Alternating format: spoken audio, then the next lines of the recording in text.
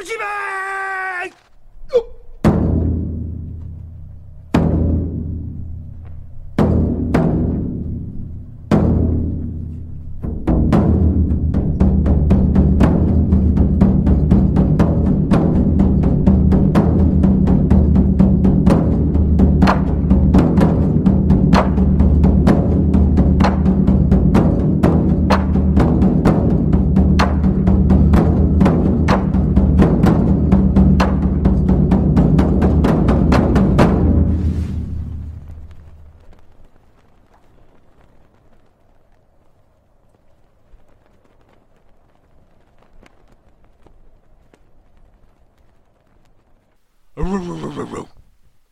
Happy birthday, Marines. It's November 10th, so you know that it's not Veterans Day. It's in fact an addendum to Chesty Puller's birthday. So happy birthday. No, and all jokes and kiddings aside, but I just wanted to start this episode. I think it's actually very important, and it forms the crux of not simply the doctrine of the United States Marine Corps, but the wider doctrine, which is what is being called now multi-domain dominance by the Army, as well as, if we go further in, the majority of the NATO doctrine at large. Now, what does that mean necessarily? I'll explain to you further. However, all of this is based on what is termed maneuver warfare. Maneuver warfare hasn't always been around. It's come around in its rudimentary phase, especially during World War I, with the advent, of course, of Schwerpunkt, stormtroopers, and basically the concentration of force. But I don't want to get too far into it because I think there's this great book that we're going to cover right now, Legionaries, and I'm going to take a more serious tone for this episode, especially because of the fact of how important it is and how essential not simply to these military warfighting groups or organizations it is to how they function and understanding them, but also, most importantly, how war is at its essence. Not just the essence of conflict, but the essence of how to win. And so without further ado, I would like to present to you this book written by William S. Lind. It's called The Maneuver Warfare Handbook, and it is written under the auspices of Westview Special Studies in Military Affairs. It came out in 1984. It's been around the block, but even in its time, even today, there are old heads that are trying to get rid of it because they're idiots. And, well, luckily we don't have to listen to them longer because out of the entire boomer generation, William S. Lind and a few others stand out as men against time, against their generation, okay? You understand? Don't respect them. Anyway, without further ado, let's open this book up, and I'll go ahead and read you the foreword, just so you understand William S. Lind and some of the background of what this book is about. Forward. Colonel John C. Studd, USMC retired. The author of this book has never served a day of active military duty. He has never been shot at, although there are no doubt some senior officers who would like to remedy that latter deficiency. Yet, he demonstrates an amazing understanding of the art of war, as have only a small handful of military thinkers I have come across in my career. I served over 31 years of active duty service with the Marine Corps, saw combat in both Korea and Vietnam, and attended service schools from the basic school to the National War College. Yet only towards the end of my military career did I realize how little I really understood the art of war. Even if as a PFC in Korea, after being medevaced along with the most of my platoon after a fruitless frontal assault against numerous and superior North Korean forces, it seemed to me there had to be a better way to wage war. 17 years later, commanding a battalion at Khe Sanh, I was resolved that none of my Marines would die for lack of superior combat power. But we were still relying on the concentration of superior firepower to win, essentially still practicing Grant's attrition warfare, and we were still doing frontal assaults. When I first heard Bill Lind speak, I must confess I resented a mere civilian expressing criticism of the way our beloved Corps did things. After all, he was not one of us. He had not shed blood with us in battle. He was not a brother. And I had strong suspicions that he had difficulty passing the PFT. But what he said made sense. For the first time, I was personally hearing someone advocate an approach to war that based on intellectual innovation rather than the sheer material superiority. Mission-type orders, surface and gaps, the Schwerpunkt, instead of the rigid formulas and checklists that we normally associate with our training and doctrine. It was a stimulating experience. Through Lind's articulation, years of my own reading of military history began to make a lot more sense. But why all this from a civilian instead of a professional soldier? Here he goes. In fact, the entire movement of the military reform is driven largely by civilian intellectuals, not military officers. One notable exception being retired Air Force Colonel John Boyd. When you think about it, this is not surprising. We have never institutionalized a system that encourages innovative ideas or criticism from subordinates. Proposing significant change is frequently viewed as criticism of superiors, since they are responsible for the way things are, and borders on disloyalty, if not insubordination. So it is not surprising that the movement for reform comes from outside the military establishment. And it is not surprising that the author of this book should be in the forefront of the reform movement and the president of the Military Reform Institute. A magna cum laude history major from Dartmouth, Bill Lind was gifted with a brilliant mind and a rare talent for translating the lessons of history into practical application. He has studied and researched war and has delved into the minds of the more successful practitioners, as no professional military officer I know has done. His crusade to sell maneuver warfare has made him well known, if not well loved, by those who read the Marine Corps Gazette and other current military literature. In this handbook, Bill Lind lays out the concept of maneuver warfare in clear, understandable language, and he supports and illustrates his theories with excellent historical examples. And, of course, B.H. Littleheart once remarked that the only thing harder than getting a new idea into the military mind is to get an old one out. In 1925, when he was expounding such heretical theories as the indirect approach, the American General Service School's Review of Current Military Literature dismissed one of Littlehart's major works as a negative value to the instructors of these schools. I expect Marine Corps schools to receive this publication with similar enthusiasm, but I cannot believe a professional military officer would not benefit from reading it. For the first time in our history, we face a potential enemy with the superiority in men and materiel. Against such an enemy, we cannot win with the firepower attrition doctrine we embrace today. In this book, Bill Lind offers an alternative. And that's the conclusion of the foreword. Now, at this time in 1984, auspicious year, of course, the Cold War was still on. It's only in retrospect, with the benefit of hindsight, that we see the Soviet Union and the Comintern collapse in 1991. However, at this time, the Soviets were in the middle of their invasion of Afghanistan.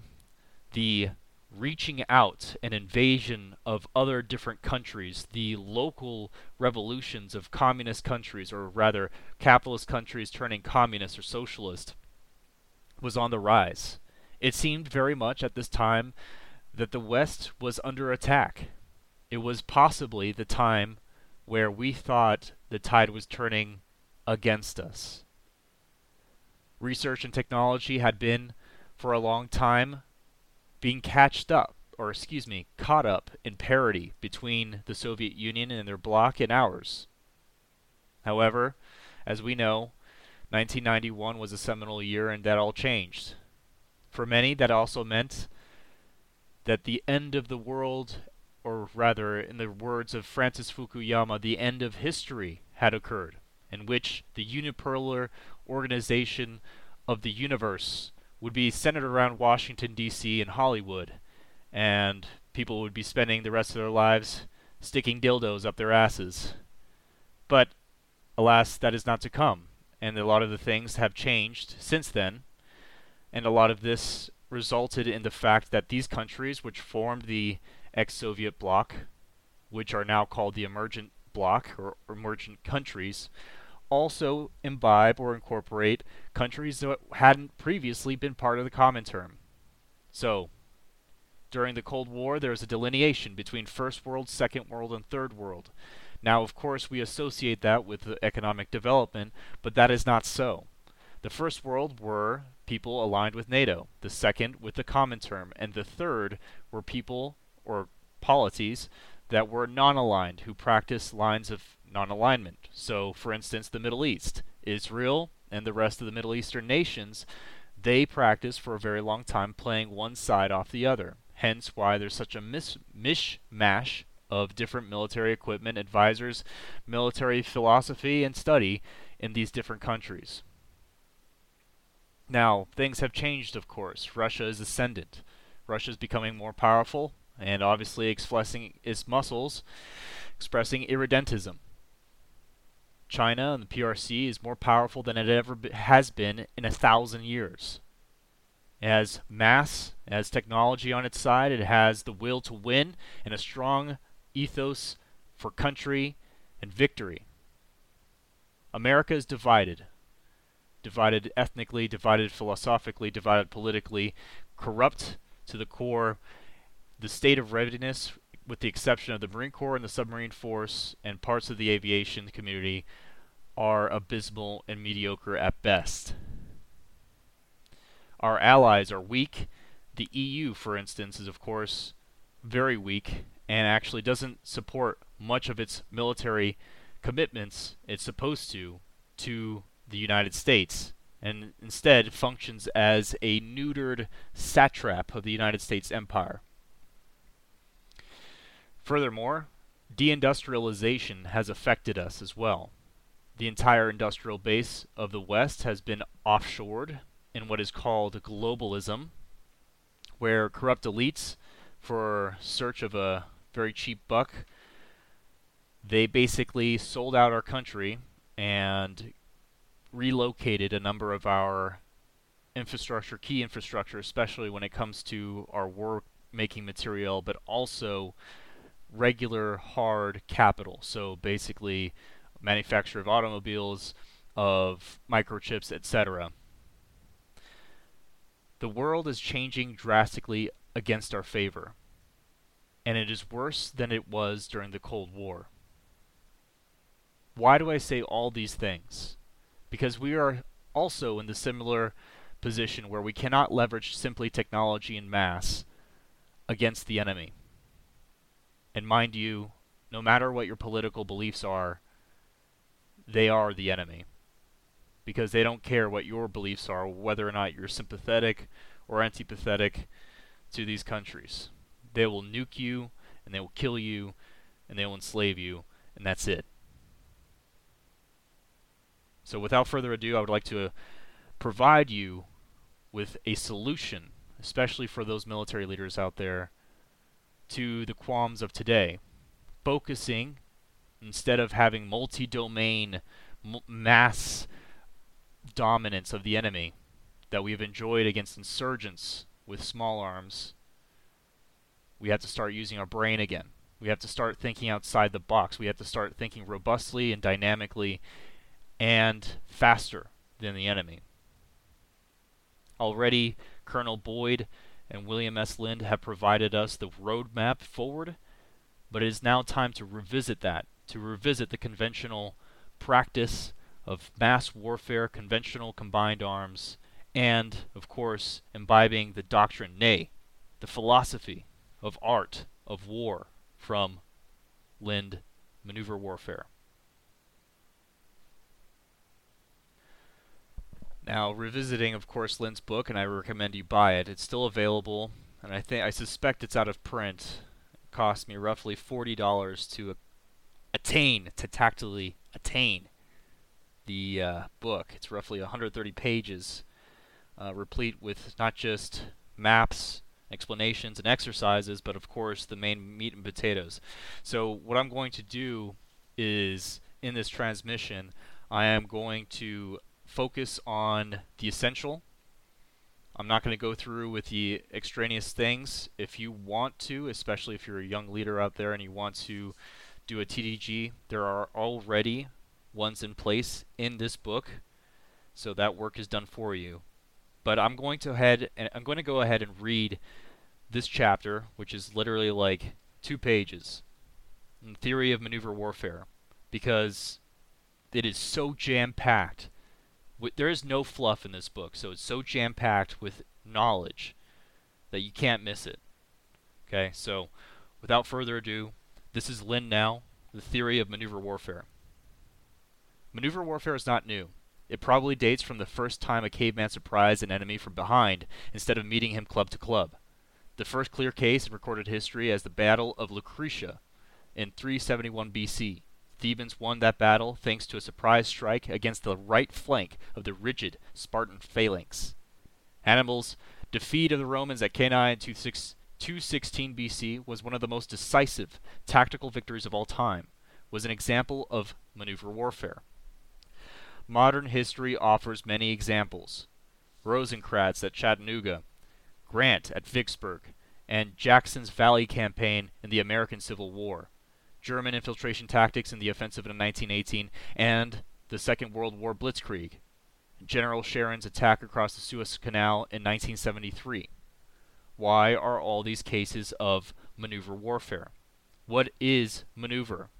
Sometimes the word maneuver is used as a synonym for movement, such as in references to fire and maneuver in small unit tactics. A traditional definition is offered by the Soviet Colonel F.D. Sveldlov in recent study Tactical Maneuver.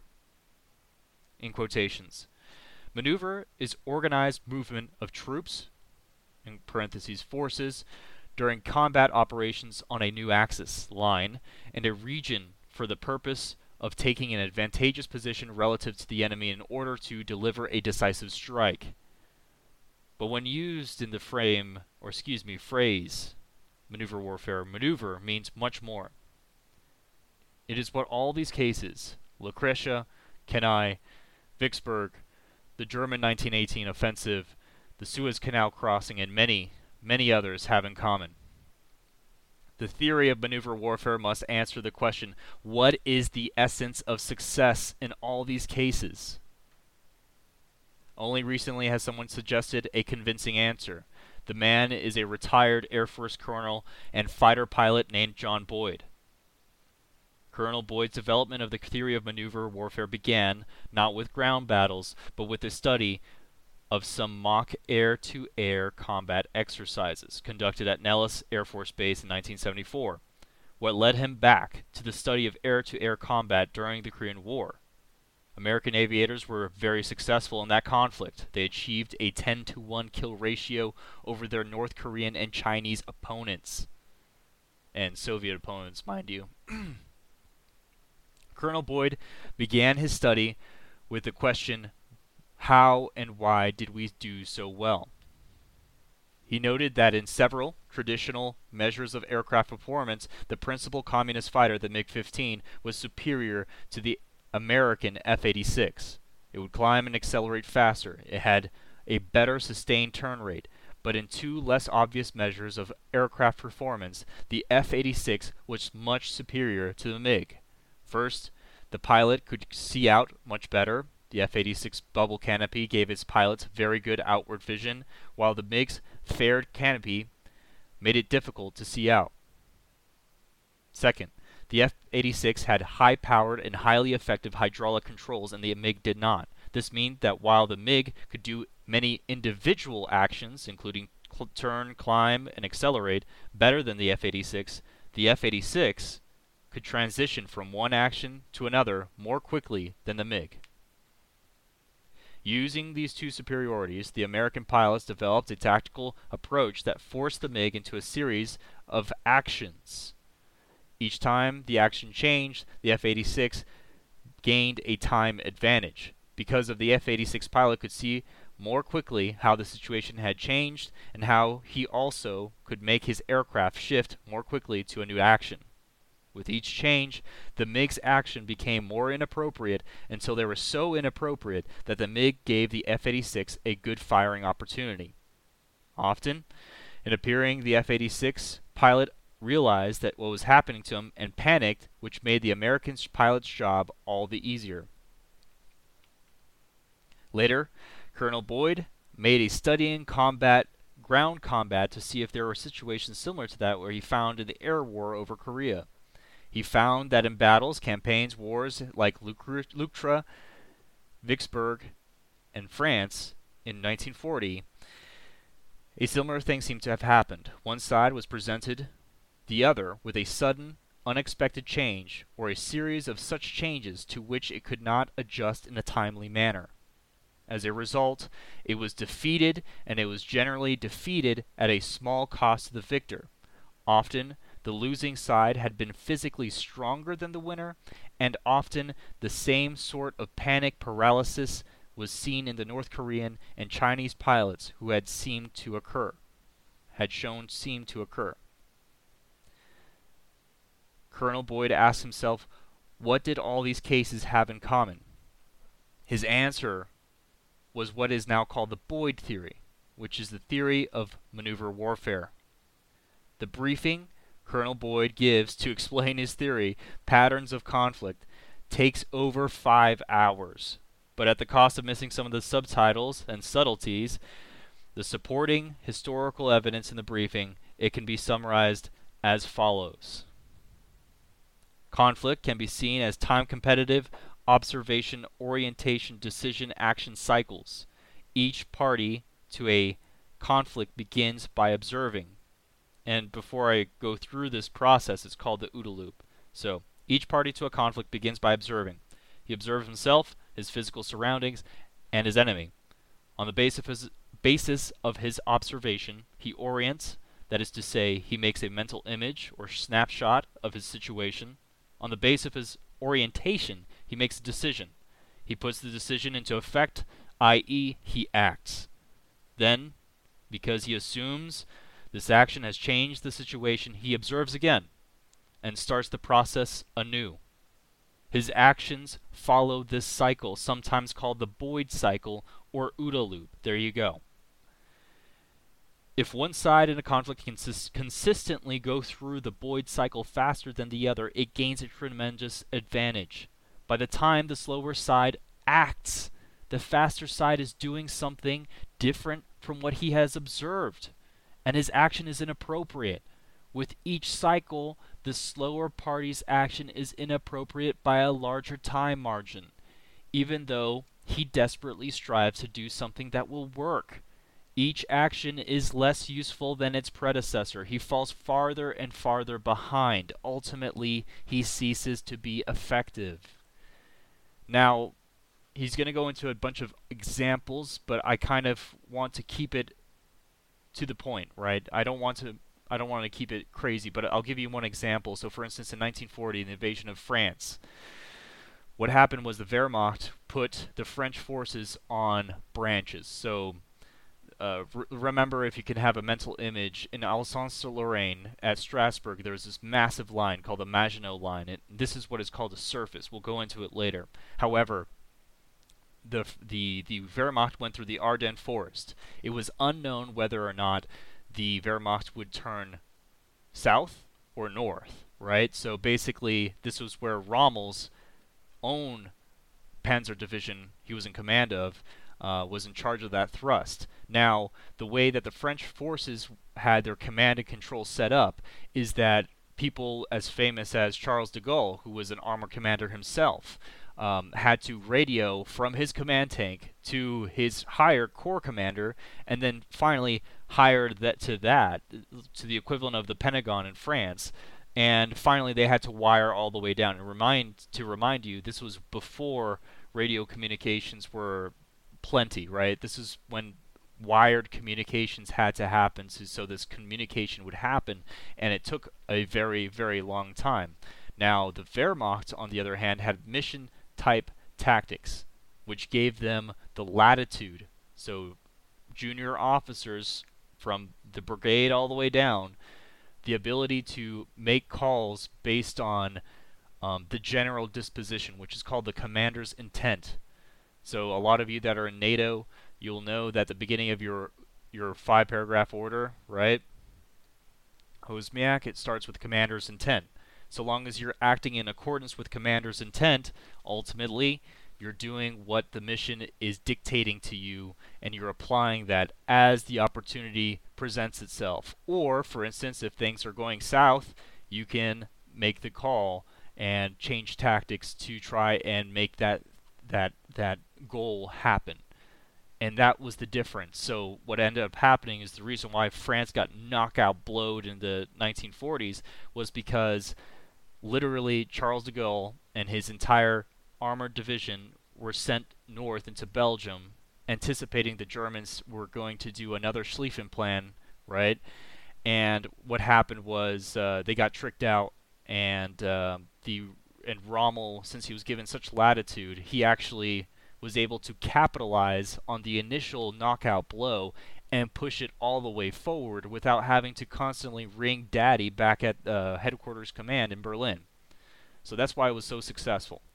But I don't want to go and read too much of that for you. So like I said, we're going to go and continue through this example and continue from there.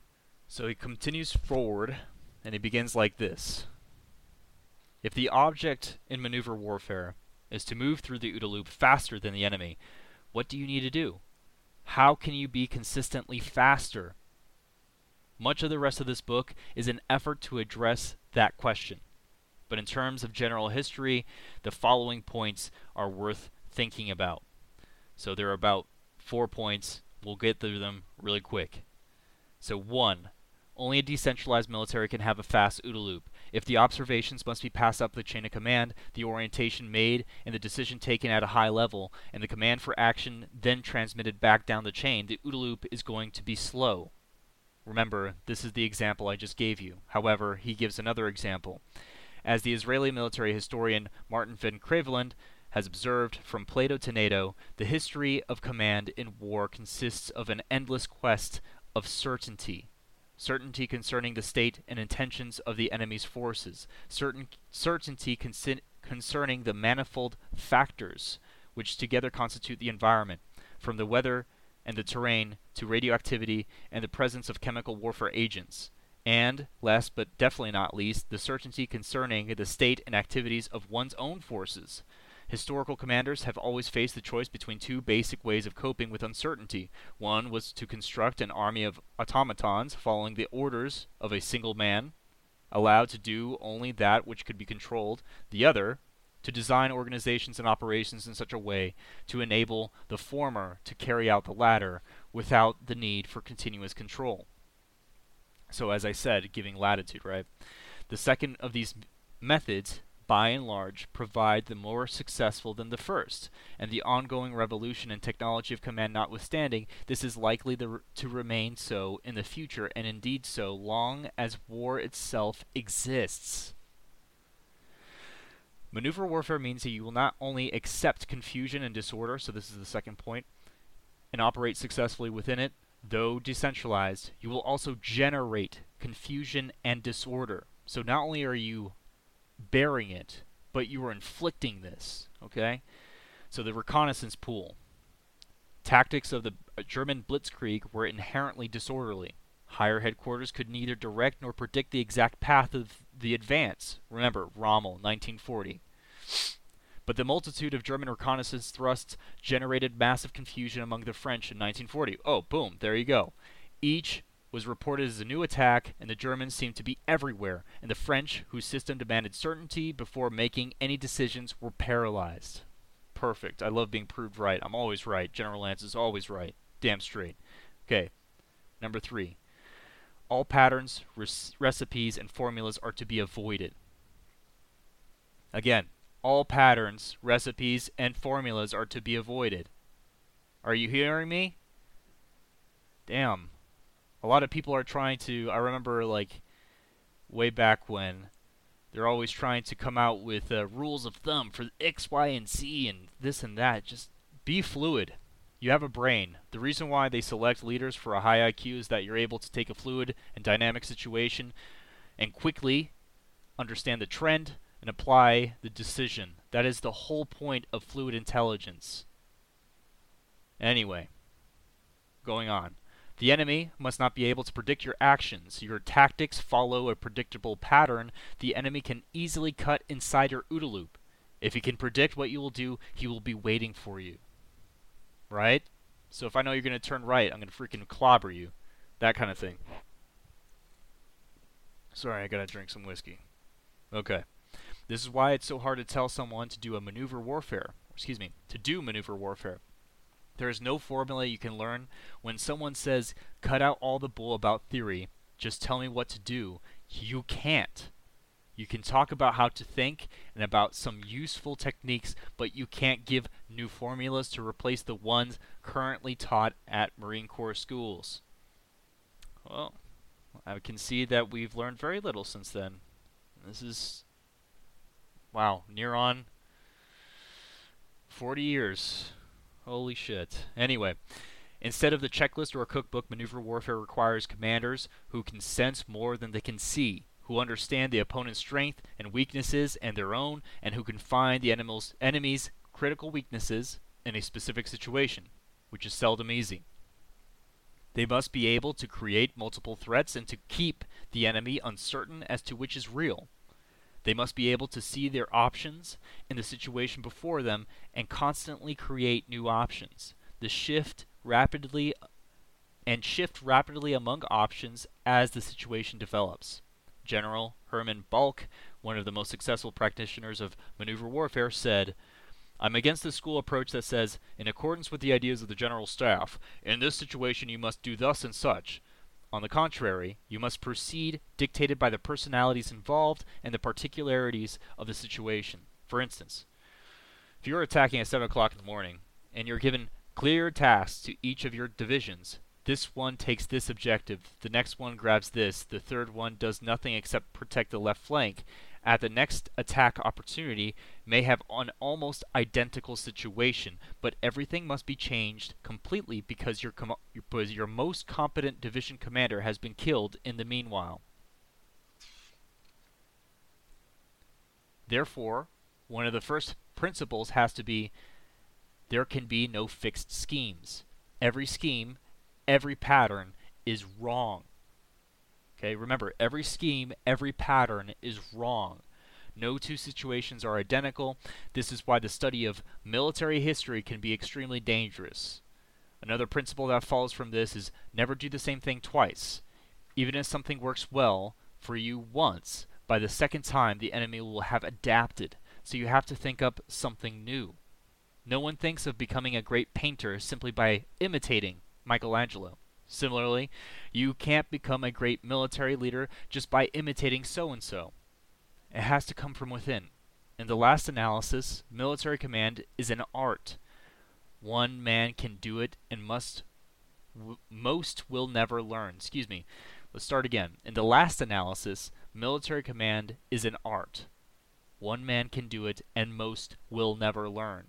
After all, the world is not full of Raphaels either. So, one of the undertones, or things that people really don't like to hear but is true, is the factor of IQ.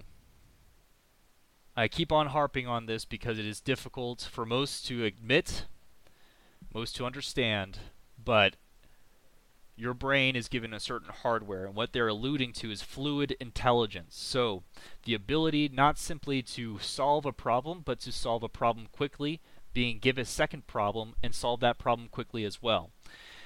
There are hacks to this that can help, and it helps even the most genius commanders, like Napoleon, for instance. A lot of people believe that Napoleon, he was just a genius, and of course he was. I mean, he was a ridiculous genius.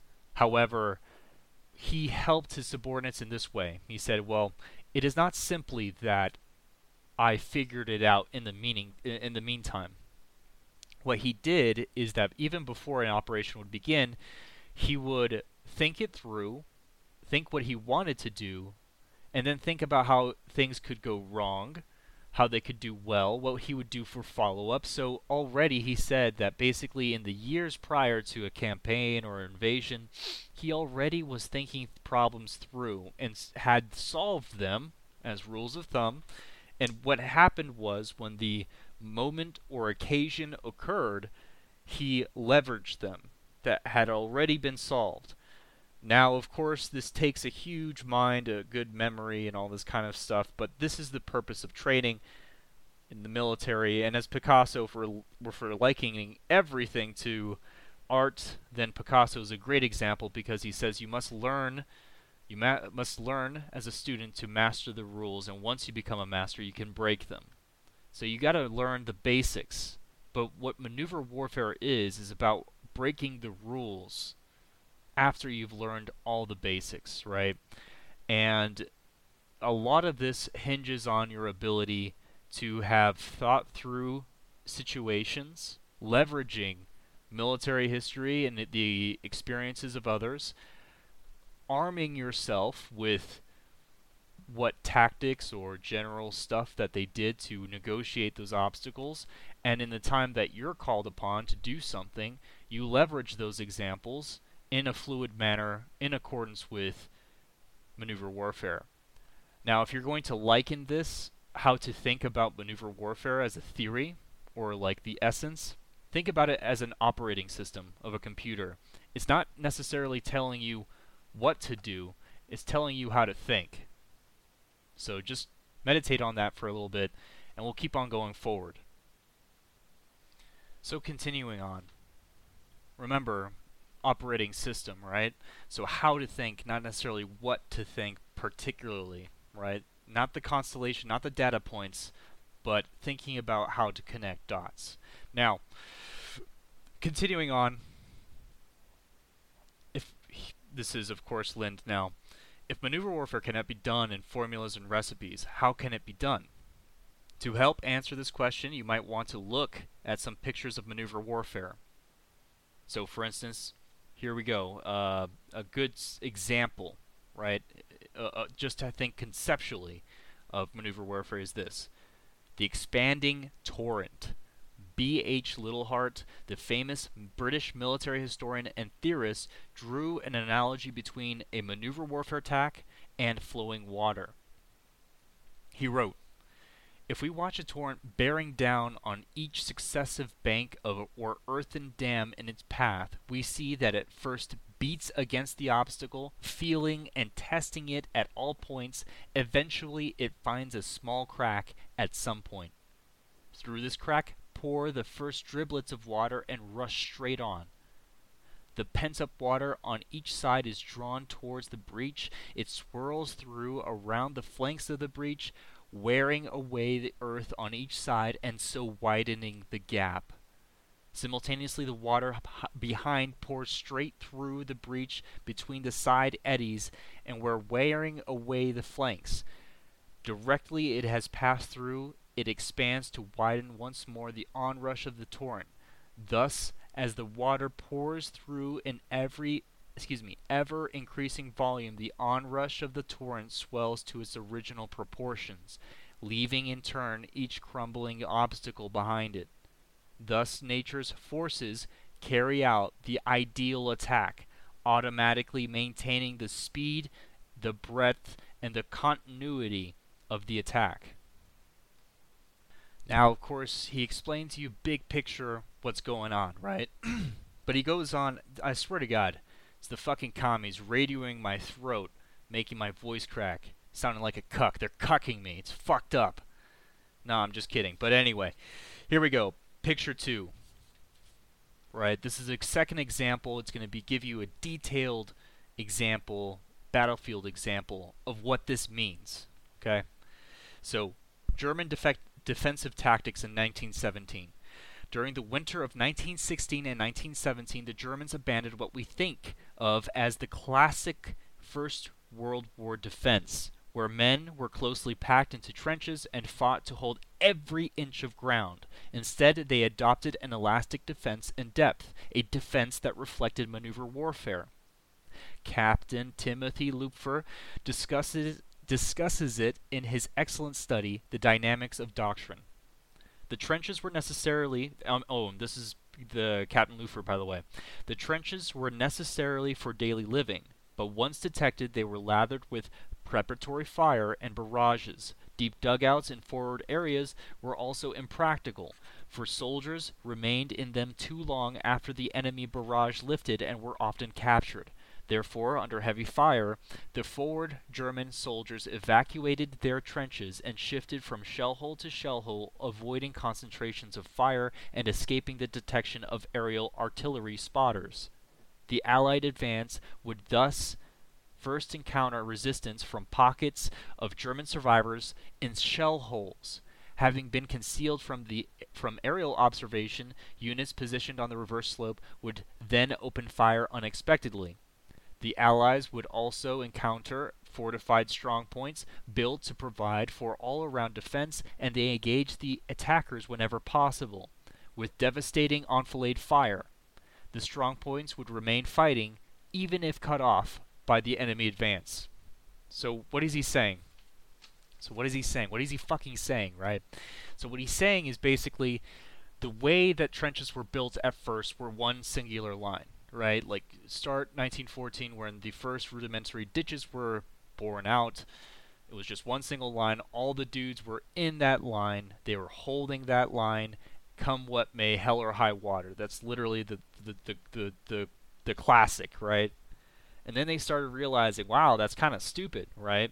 I don't know if you've ever been to a seashore, but there are crabs that kind of like float back and forth when the wave comes in and wave comes out, but they ultimately stay in the same general location.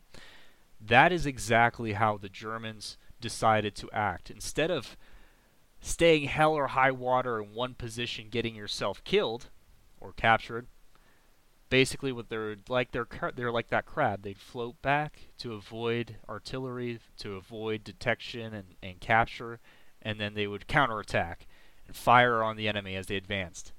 These are two different approaches. You have to be more flexible. It's like dancing. You got to have a little bit of flexibility in your hips. You have to be willing to do so. So that is something that military men in general have a hard time doing. Everything must be just so. Everything has to be particular and cut and cornered and all this kind of ridiculous stuff. No. You have to have a gift for flexibility of mind, to be willing to see things out of order, and still, with threads, golden threads, thread it together into a great whole. You have to be flexible. There's this like famous Italian saying that they would rather break their forehead on a beam than bend. Well, that's why the Italians always freaking lost, right? Like, even though I get it's a poetic inspiration, you have to be flexible so you don't break. It's actually those flexible branches, not the brittle ones, that will fuck people up. So remember that. Trees are strong because they have a certain level of give, just like skyscrapers. You don't see it because it's kind of like imperceptible, but skyscrapers are able to have such great strength and size and height because they have some give to them. So you have to start thinking that way, flexible and dynamically. Now, returning to the text, I think he goes through and he talks about the Eastern Front, and I think it would have been a lot more interesting for you guys to have heard from the Eastern Front during the Second World War. However, I don't want to drag it out here. Now, continuing to underscore things that I've already told you, right, is the element of tactics. So I'll just read out the horse's mouth here. Maneuver warfare is not very concerned with the names of stoves and skiing techniques. It looks at tactics differently. A useful definition of tactics in maneuver warfare is: tactics is a process of combining two elements, techniques and education, through three mental filters or reference points: mission type orders, the focus or effort or Schwerpunkt, so focus of effort is Schwerpunkt, and the search for enemy surfaces and gaps, with the object of producing a unique approach for the specific enemy, time, and place. So I'm going to repeat that because it's a little bit confusing. So what you're going to do is take your technique and education, which is to say everything that you're taught. So basically what you have in your back pocket. So if you're an infantryman, it's about deploying, line skirmishers, wedge, patrolling, all that bullshit that you learned in the schoolhouse, in addition to whatever military history you might have in your back pocket. Okay, so that's what technique and education is. What are the mental filters? And I'll list them again. Mission type orders, Schwerpunkt, surface and gap. So, what's a mission type order? A mission type order is that commander's intent. So, basically, if you're a subordinate commander, you're given a commander's intent. That's what basically you're given as a filter. It's like, okay, I'm trying to achieve X, right? What's Y? Schwerpunkt. So the focus of effort. So I'm already given X. Now I have to figure out where am I going to go with that. Where I'm going to focus all my forces on, all my combat power, not just my fixing power, my combat power, so my penetrating power. That's what's called Schwerpunkt, focus of effort. And then thirdly, searching for surfaces and gaps. So where you put your Schwerpunkt, where you put your focus, is on the gap, not the surface. So the surface is where like things are. So for instance, remember that 1940 example that I gave you a long time ago. The surface for the French defense was the Maginot Line. It was this massive, I think it was like 100 freaking miles of huge like underground bunkers, like state-of-the-art cannons and all this crazy shit, and like barracks and like divisions worth of men underground, completely insulated from shelling, you couldn't be stormed. It was just impregnable. That's what a surface is. What's a gap? The gap is the Ardennes. The gap is the place there's not much defense. It's where people are not expecting you. The French didn't think the Wehrmacht would go through the Ardennes forest because it was so dense. They didn't think that the tanks could push through all that wooded effort. And it was a young forest too, so it was, which is actually kind of strange. Young forests are actually more difficult to traverse than old forests, because young forests, here's a little tidbit for you, they have a lot more saplings and they have a lot more bushes, leaves, and foliage, which makes it hard to navigate, but also it fucks with the tires. It gets like it causes the I forgot the exact term for it, but basically it gets stuck in the treads, between the wheel and the tread, and it's hard to actually kind of force down. Now, in an old forest where you have big ass trees, first of all, there's not much underbrush, right? Because the big old trees are killing the small trees because they're taking all the light, but also, so it's a lot clearer of a forest floor, and on top of that, these old trees are a lot easier to be pushed down by engineer units or whatever it may be, and the obstacles in the way are far fewer and simpler. Okay, so that's exactly what happened in the Ardennes. So remember, 1940s is a perfect example. Maginot Line is the surface. Ardennes Forest, where there's no defensive lines for the French, or relatively, that's the gap. So remember, those are the three things that you're looking for when you're coming to fulfill a mission. I think it would be remiss of me to continue too long, and I don't want to bore you. So Mr. Lin goes on, and he explains things in no uncertain terms about the elements of what he's talking about, Schwerpunkt, and he gives historical examples, and at some point in the future I will revisit this, because this is the center for every military officer's thinking. It should be this and B.H. Littlehart's strategy book. If you have to dump your entire brain of war, for the modern context, it is these two books that will help you. Maneuver Warfare Handbook, B.H. Littlehart's Strategy. Now, I want to, revisit the past and explain why Blitzkrieg, and for the last time, no one cares what they were actually called. During this time, the Germans didn't call it Blitzkrieg, and actually it was majority infantry. I don't care. Nobody cares. That's the beauty of language, is that it's a living thing. And whether or not the Germans like it, or some autistic person on the internet expects that it's called whatever the hell it's called, remember that it's Blitzkrieg now. It's just Blitzkrieg. Just move the fuck on. Because it encapsulates the term of what it is. It's combined arms warfare thought at a quick level, quick OODA loops, decentralized command and control, and aggressive action. It's perfect. Lightning War. Why is that so difficult? Anyway, returning. So what I would say is this, is that basically the war, or rather the fields of fire, lie on our horizon. Whether you like it or not, it's likely that it's going to happen. A war between us and the East. And when you're arming yourself mentally, so you see in a warrior's armory, it's not guns or swords or knives or maps or whatever that are the essential tool of the warrior. It's the mind. Because you can give me anything, even unarmed, and I would still be the most valuable warrior, still exacting damage and successes and victories based purely on the fact of I know how to think.